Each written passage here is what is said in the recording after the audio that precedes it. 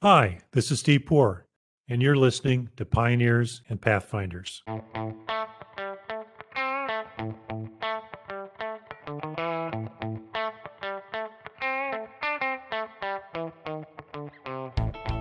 Today's guest is the one and only Bill Henderson. If you don't know about Bill, you haven't been paying attention to change in the legal industry. In his day job, he's a professor of law at Indiana University Maurer School of Law, where he holds a Stephen F. Burns Chair on the Legal Profession. Bill is a prolific writer and speaker on the legal market. He's well known for assembling some of the best and brightest thinkers of the legal industry on his blog, Legal Evolution. In fact, Legal Evolution has been around for a number of years in various shapes. I'm proud to be member number 2 of Legal Evolution Forum, and I have the card to prove it. He's been a longtime friend of the firm, a personal friend of mine, and he's worked with Seyfarth on our own innovation journey. It's always just incredibly fun to catch up with Bill. Listen in to today's conversation to hear how his outsider perspective as a firefighter and paramedic shaped his career in the law and colored his assessment of law firm hierarchy. How a simple proposal to teach a class on the business of law firms in 2003 revolutionized the law firm curriculum, and why he thinks the legal market today is a lot like the automotive market of the turn of the 20th century. I hope you enjoyed today's conversation as much as I did. As always, check out the show notes for links to Bill's work. Bill, thanks for joining us today. Steve, pleasure to be with you. How have you been handling the pandemic? I know you're back in live classes this fall. Are you looking forward to it? I'm very much looking forward to live classes again, and I'm moving a little bit toward normalcy. So the university's done a really nice job of balancing safety and creating a good educational environment. So yeah, that's great. We had talked to Kat Moon and Dan Lina in the podcast as well, and both of them observed the fact that one of the things they missed the most were those spontaneous moments of interaction with students before or after the lecture or the class. And I'm sure you feel the same way. Yeah, there's all sorts of research on what leads to a great law school experience and its relationships with your peers and with faculty. And it's just those spontaneous moments that lead to those better interactions. You know, breaking some bread at Nick's. I think you know what I'm talking about, Steve. I do indeed. I have fond but fuzzy memories of those. Yeah. I just go for the Diet Coke there and the Stromboli. So. Yeah, well, I used to go for the Stromboli, but I'd usually have something other than Diet Coke. All right. But you could do that as a student. Yes, that's right. Well, let's start by talking a little bit about your history. I know most of our listeners are probably familiar with your bio. You started out at the University of London, where you dropped out and came back, started a landscaping company, then became a firefighter and paramedic. There's a little bit of it. I started a landscaping company when I was 12. and did that for many years, put myself through college, did a junior year abroad at the London School of Economics, dropped out, and then continued to support myself running a small little landscaping company until I got the job as a firefighter. I think we're all shaped by our experiences as we grow up. How did being a firefighter, paramedic, how has that shaped your current career as a law professor, as someone who's one of the deepest thinkers around in the legal profession and all the things you're doing? How does that shape you going forward? So one of your former guests is Jason Barnwell. We've bonded over this topic of having an outsider's perspective. Jason being a software engineer with an MIT pedigree and then being dropped into law where nobody wants to automate anything. And he was a fish out of water. And I had the same experience being a firefighter paramedic.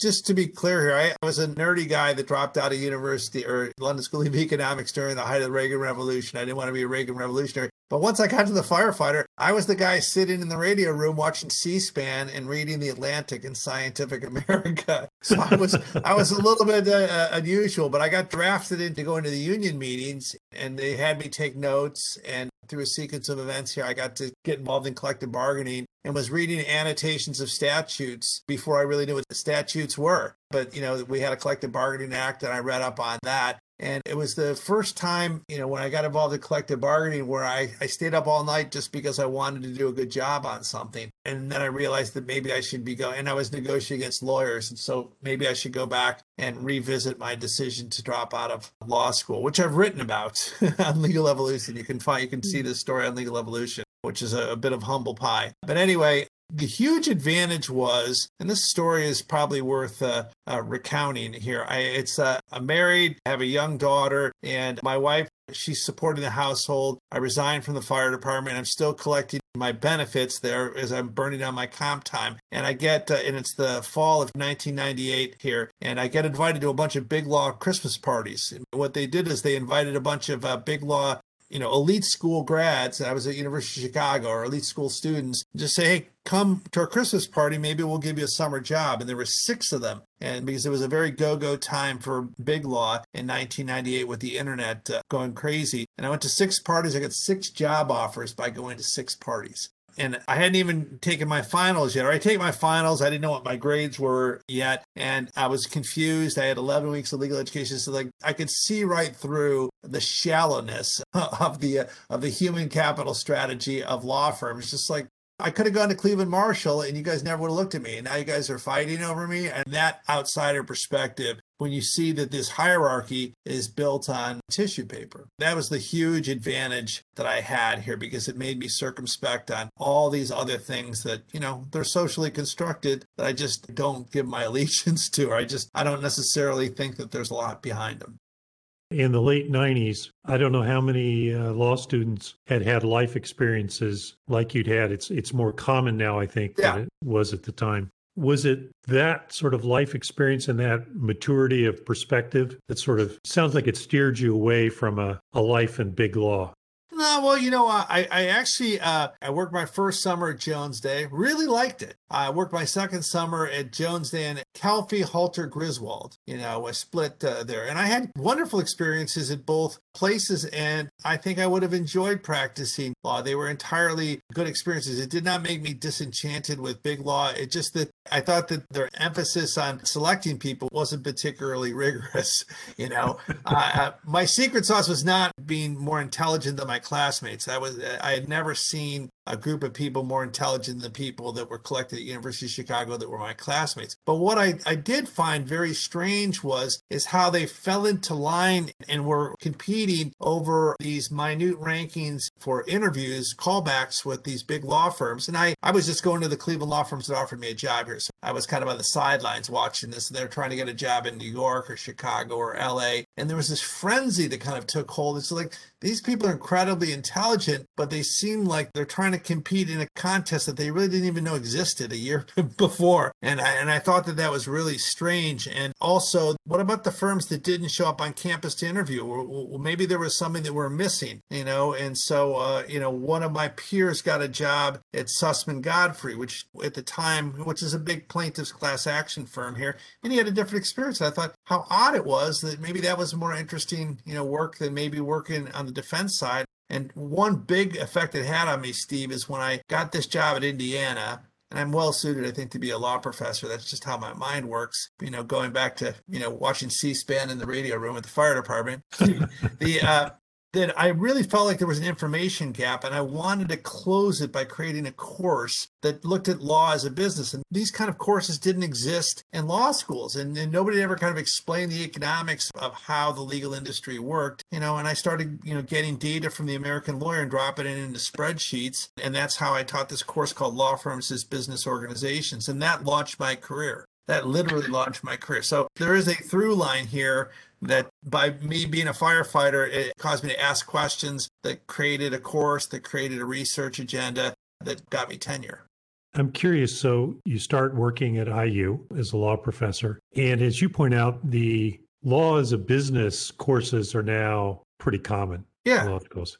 Yeah. But yours is, if not the first, one of the first. Yeah. They used to ask me for a syllabus. Yeah. And there was a couple before me. I should give them credit. Yeah. But this is a change process for a law school to develop a new criteria, to develop a new course. Yeah. What was it about the dynamic at IU that led them to, someone had to sign off on you doing it. You didn't just get to do it. I can remember the chairman of the curriculum thing said, we had a person that's going to teach this Securities Regulation 2, which you were going to teach. So why don't you, instead of teaching that here, is there another course you want to teach? I said, well, I've always wanted to teach the law firms as businesses. And they just gave me the rope here. We do have a history in Indiana of picking a topic that's kind of aligned with your research interest or your passion and taking one of your courses and running with it. And that was my opportunity. So that they handed me a blank slate, said, what would you be interested in teaching? And I created that course proposal out of that. That was 2003. That was my first year teaching in the spring. And I taught that course for the first time the next year. That's an amazing story. As you start analyzing the business side of law firms, as we all know, they're an unusual cat when it comes to business structure. As you started to get into it, you must have had these moments where you're scratching your head and going, does it really work that way? I've been having those moments for more than 15 years. I continue to learn more and more and more about it here. Yeah, I've had many of those moments. One of them that was really, really interesting, led to my first paper, was that more and more firms were going from a single tier equity tier, partnership to a two-tier partnership with non-equity and equity partners. And this was the clear trend line. But the most profitable firms were single tier. Like, why are we moving away to a model that's clearly less profitable, but that, correlation is not causation? And I got some help from some folks here to do some interesting statistical analysis to basically suggest that if you're not in that top league of folks here, where you're like a Cravath or a Davis Polk or something like that here, you need a strategy to compete with them. And the two-tier strategy was basically your response to not having this elite pedigree. And that was an analysis that fit. And that was counterintuitive to me. That was not obvious to me. More recently, I think I've begun to realize that law firms are basically an agglomeration of independent enterprise businesses where partners, much to their credit, acquire, bill, and collect, a lot of revenue around areas of expertise that they've developed. And those are independent, economic juggernauts. Hopefully there's synergies amongst the partners at the firm. But I think it's very difficult to govern a large law firm because these enterprises have independent strength. And so it makes it very difficult to have a kind of like, this firm strategy is X. Well, it's like these guys and gals that have developed these enterprise practices have different opinions on this, and it's hard to get them to fit together. And so these law firms, you can't take conventional corporate theory and apply them to law firms. You're going to need your own theory to explain law firm governance. And that took a long time to get my head around that. It took me a long time being in law firm governance. It took me a long time to get my head around the same thing. Yeah, the idea that good ideas will carry you only so far here. And, and it's difficult to get, lawyers to want to share risk across a broad enterprise where they don't really have an intimate connection with their partners. And so it's very, very challenging. I want to come back to the structure of the business here in a second, but staying on your chronology, I've heard you tell this really interesting story around this moment of almost serendipity where you're presented with a paper essentially on bimodal distribution of income and about how that really launched into your paper. Tell us that story again. I know you've told it 100 times. Yeah. So I'm at the ABA annual meeting. There's a section on legal education that's run every year. Back in the time where you used to go to these big in-person conventions, and you'd have the section on legal education. And Jim Leipold, the longtime director of NALP, walked in with a stack of papers on this bimodal distribution. So think about a bell curve where height and weight are on a bell curve, or revenue and profits. There's all sorts of things that kind of produce a normal distribution. And one of the things that didn't at the time was the entry-level salaries for people out of law school. There was a kind of a hump around $50,000, and then there was not a lot of real estate, and then there was another hump at around $125,000. And Jim Leipold said, this is very, very strange, and it was the first time that distribution had ever been produced here. And I looked at it, it's like, this is incredibly salient because it's telling you that there's some fundamental inefficiency in the market.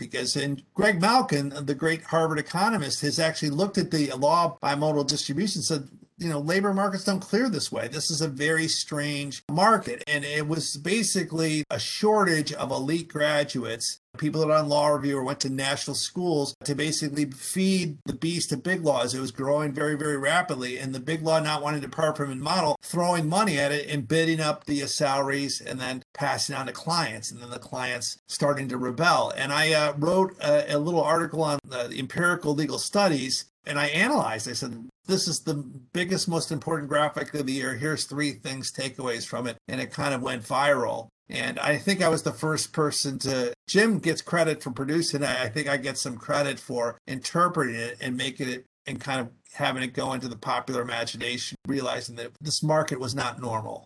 Yeah, I can remember reading that paper back when it came out and thinking, Oh, of course I know that. But Yeah, but you lived it. I've lived it, but you don't internalize it. You don't see it. And what it speaks to is we talk about the legal industry as if it's a monolithic organization. And it obviously is not. You've got big law and sole practitioners and not for profit. Flavors of big law, variegated flavors of big law.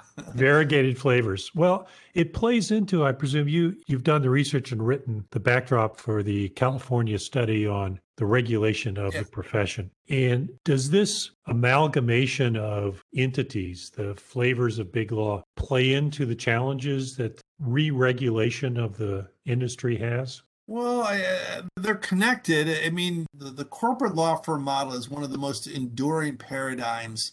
There's 10% of the Fortune 500 in 1955 you can still find on the Fortune 500. But take the 10 biggest firms in New York in 1933 or 1932, they're pretty much all around and they're still at the top of the league table. So this partner associate model has been very, very enduring. What is progressed, though, as we've become a much more legal, regulated, interconnected, globalized society. Every time a business goes over a boundary, it creates legal complexity. And then we've digitized things. And so you have this need for more and more law. And actually, the customers have gotten bigger. And so the customers have, as they've gotten bigger, they need more legal needs. They've imported some of the law firm talent into growing basically in-house legal departments that are basically oftentimes the size of major law firms embedded inside corporations. That's a new phenomenon. And so we're at, I would say, 4 generations deep into the big law model. It's very, very profitable, Steve, but it's very, very profitable from the point of view if you're taking specialized work that can't be done in-house, that has to be done by a subject matter expertise that does a lot of them. They tend to be more senior people because the clients are resisting kind of junior entry-level leverage unless you're Paul Weiss or Wachtell or something like that. And so the big law model has to deal with this change in the marketplace has become much more.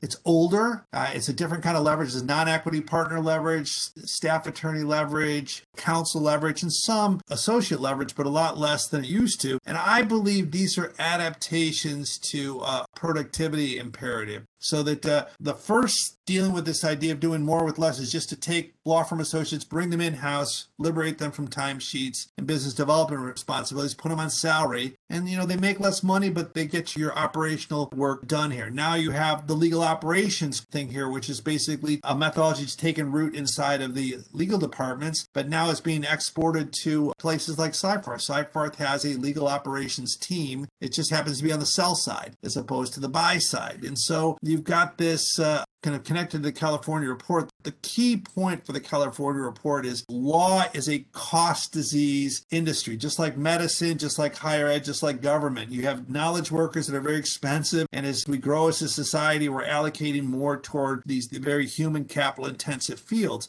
And the problem is we lay greater claim and wallet share on society. They said, well, can't you guys figure out a way to be more efficient? So medicine's had to get more efficient. Higher ed is under a lot of pressure to get more efficient. Law is under a lot of pressure to get more efficient. And so big law is slowly having to adapt a 4-generation model to become more efficient. And, this is what's lead to like LegalZoom and the people law sphere, the opposite of big law. But it's all having to do with more with less, using technology, process, data to do it. But, Steve, this will take 3 generations to, it's so slow moving that we accuse it of no progress being made here. It's going to take my career and your career and one more career. And then we'll be done. I think that's right. What's your assessment of the work being done in California and Utah and Arizona and Washington? I mean, we had Lucy Ricca from Utah on and talk a little bit about their regulatory sandbox. Yeah. Any hope for anything beyond 4 generations from now? Well, a couple of thoughts. One is I applaud the folks that are going about changing the rules here. I don't think we need capital so much as we need lawyers and allied professionals to co-venture with one another, shoulder to shoulder, to kind of stand up new type of products and develop new business models. And I just think the lawyers alone, we're too insular to do it ourselves here. We need the marketing people, the finance people, and the process people, and the data people to do that. And so that's the real reason I think that you want to liberalize 5.4 is it's to enable co-equal high quality collaboration. It's not necessarily the capital. I've written about this. I mean, I think about what can you do without having to kind of change the rules. And I think that there's a lot of innovation that's happening that's within the four corners of the rules now. And I think that we sometimes conflate the liberalization of the ethics rules with access to justice. Those are two things that aren't coextensive. They touch upon one another. But if we want to do access to justice, we need to do dispute resolution move to redesign online dispute resolution where you don't have lawyers on both sides writing pleadings because, most of the cases can't support that. And so that's in the California report. Like access to justice is really about redesigning dispute resolution. But I think that productizing legal services, which is very promising, requires co-venturing of allied professionals and lawyers. And just so that we collaborate in a higher quality way here, because lawyers only know law. And right now, when the lawyers have to own all the upside, how are we going to get the best process people, the best marketing people to come work with us if the lawyers insist on getting all the profit? They won't even be able to understand the business problem, the business plan. We're just stuck there. Yeah, I mean, it's a challenge both in terms of the reward structure that you have available to you in terms of the allied professionals. Yeah. But there's also an underlying challenge, or we've found a challenge over the years, an attitudinal challenge towards viewing allied professionals at a peer level to the lawyers, because these other professions are equally skilled in their profession as lawyers are in their professions, yet that's a hard concept for many lawyers to embrace. I want to just respond to your point here, Steve. You make a really, really, really good point. First of all, or just one point that I want to recognize here is to be an equity partner in a large law firm, you have to acquire, bill, and collect a significant sum of money. And that's hard. This is a very competitive world we're living in here. It requires tremendous focus, tremendous stamina, tremendous work ethic, and a lot of different things on the interpersonal level to kind of pull that off here. So when somebody builds a practice here, hey, let's give them credit. They've done something really, really hard. And I think that from far away, people like me probably come off as, say, oh, you're not a good businessman. Well, so you built a great practice. And so I think it's very important to kind of emphasize that particular point. The second thing, though, is, and I had this epiphany about a year and a half ago. I was with some consultants that were running a big session in an Ivy League institution where they had the world's biggest firms there for this session on the next generation of law firms. And one of the consultants broke down and he says, you guys have no idea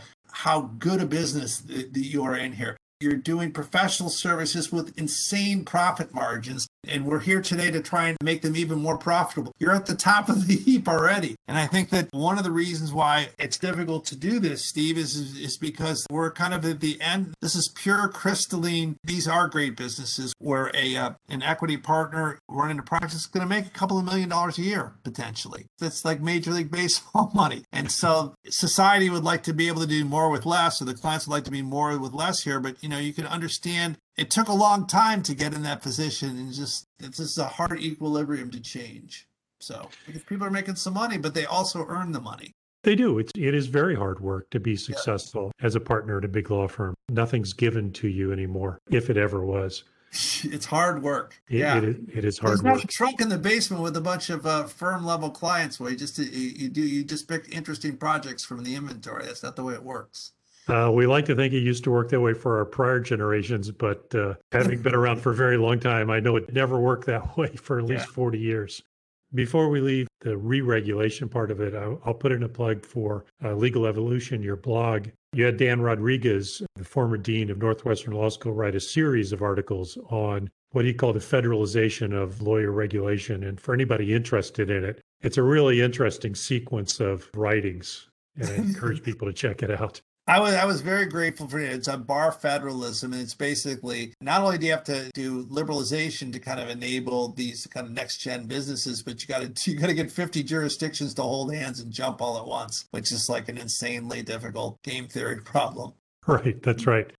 So you not only are the editor of Legal Evolution, you write a fair amount on it as well. We don't have time to cover everything, but you've written a couple of blog posts where you equate the legal market today to the auto industry. Yeah. Sort of around the turn of the 20th century. Yes. Tell us a little bit about how that metaphor works in your mind, how you see the analogies playing out.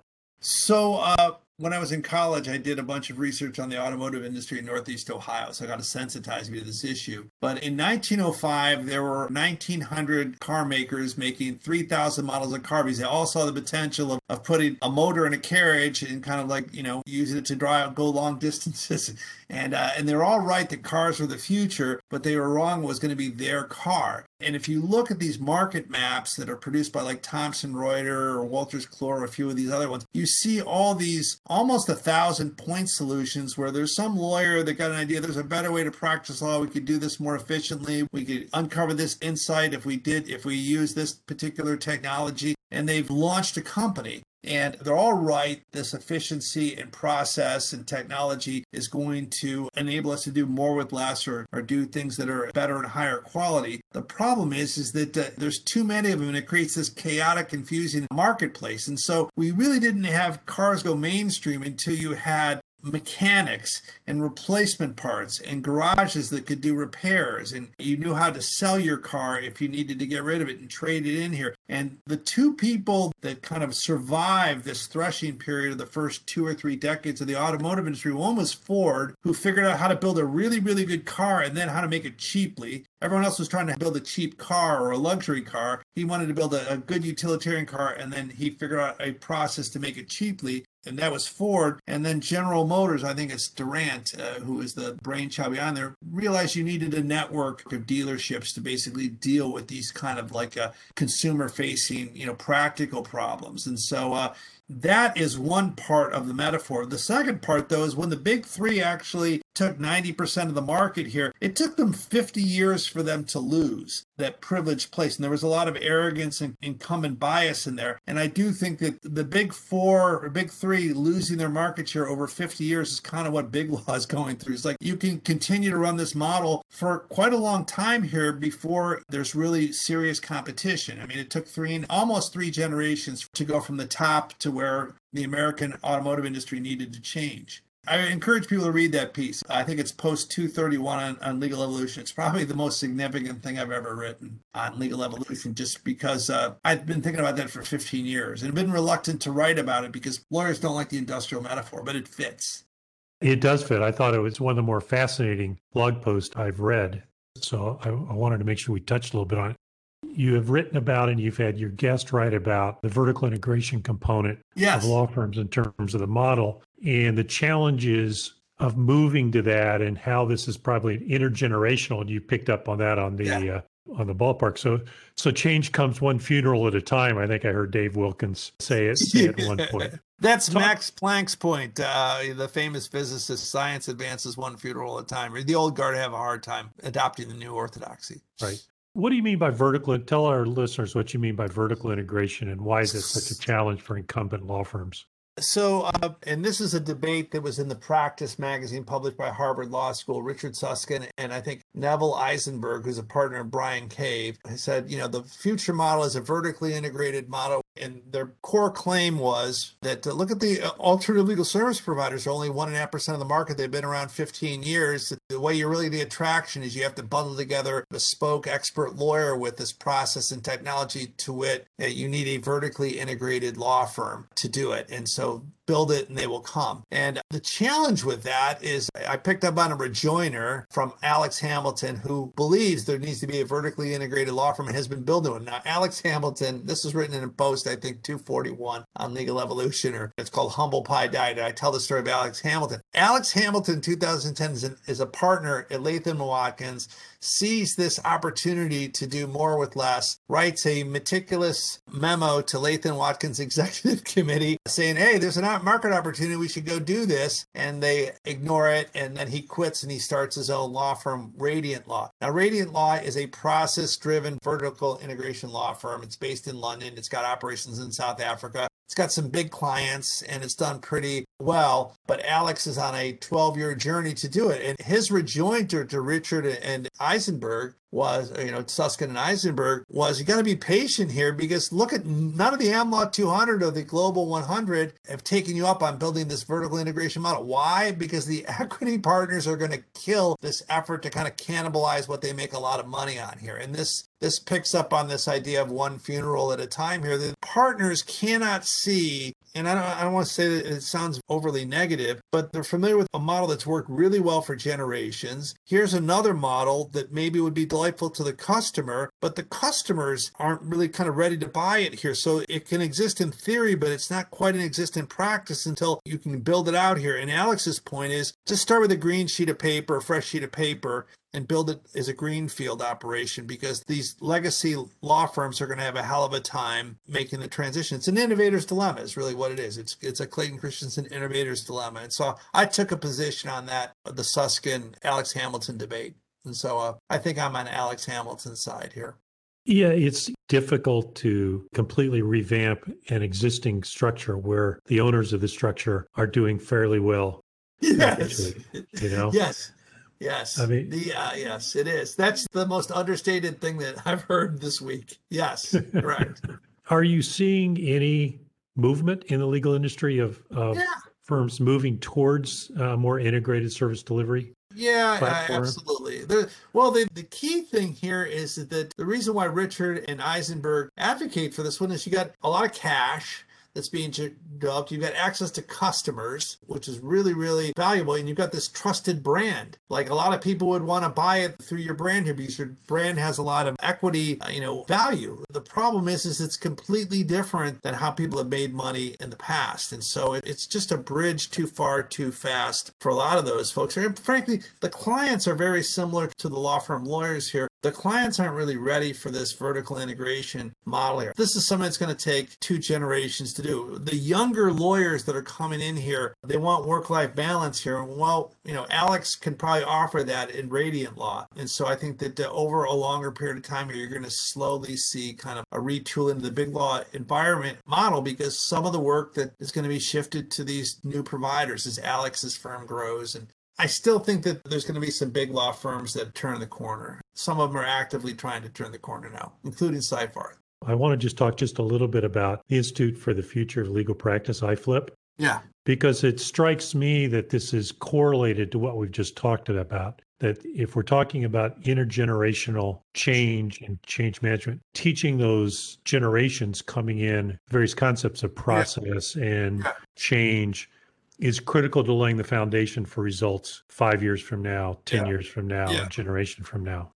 I wrote about this intergenerational strategy with his own post on Legal Evolution. And this is not a new idea. Paul Cravath made the decision. He didn't want to hire anybody who ever worked for another law firm because they were bringing in these acquired bad habits from other law firms and it was too expensive to get rid of them. It was just much easier to teach people the right way from the beginning. And so he saw the value of starting with good raw capital or raw human capital and shaping it. And that's been an enduring model here. We're 4 generations deep into it. It's not practiced with the rigor that it used to be, but the model is still kind of carrying us forward here. A second example, though, is just Westlaw. It was very controversial for Westlaw to basically do the law school strategy where they gave away all this. Not only did they give away free access to the Westlaw research, but they staffed these law school hotlines with very expensive practice lawyers. And so as a law student, I could call them up and I could have them help me with my LRW assignment for nothing. And that was viewed as very controversial because it was extraordinarily expensive. But that turned out to be an extraordinarily good investment for Westlaw. They basically were just saying, instead of trying to convince Seyfarth that they should be teaching people how to use legal research, we train them in the law schools, and then the students get hired at Seyfarth and they demand access to Westlaw. That was their play, and it worked.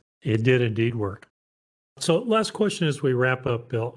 There's been a lot of debate in the press over the years and recently about the value of a law school education compared to debt and everything else. And I assume you have young people, undergraduates, or people thinking about going back to law school after some experience, come and ask for advice. Should I go to law school? What do you tell them? Well, I minimize your debt load as best as you can here. And I can't even fathom trying to solve problems without my legal training. I mean, it's been incredibly valuable. I got interdisciplinary legal training at the University of Chicago. My economics theory has come in handy, network analysis has come in handy, and then it kind of created an appetite for that kind of multidisciplinary thinking here. I still think that a legal education just makes you a better thinker and a better communicator. Just you want to keep those debt loads low, and I would not overweight the value of pedigree here. If you're smart and a good problem solver. I think, Steve, you probably have a few people that went to Indiana or lower ranked schools that are heavy hitters that have built a big book of business. Absolutely right. Yeah. Absolutely right. They did well in school and they've done well in the practice. Yeah. And hopefully they went to school on scholarships. So we all hope that. Well, Bill, thank you very much. For people who want to see more of your writing, we referred to it. Your blog, Legal Evolution, has some great contributors, not just your writing, but some great contributors like my old friend Jay yes, always pops up on there. So thank you very much for your time, and we look forward to what's next. Thanks a million, Steve.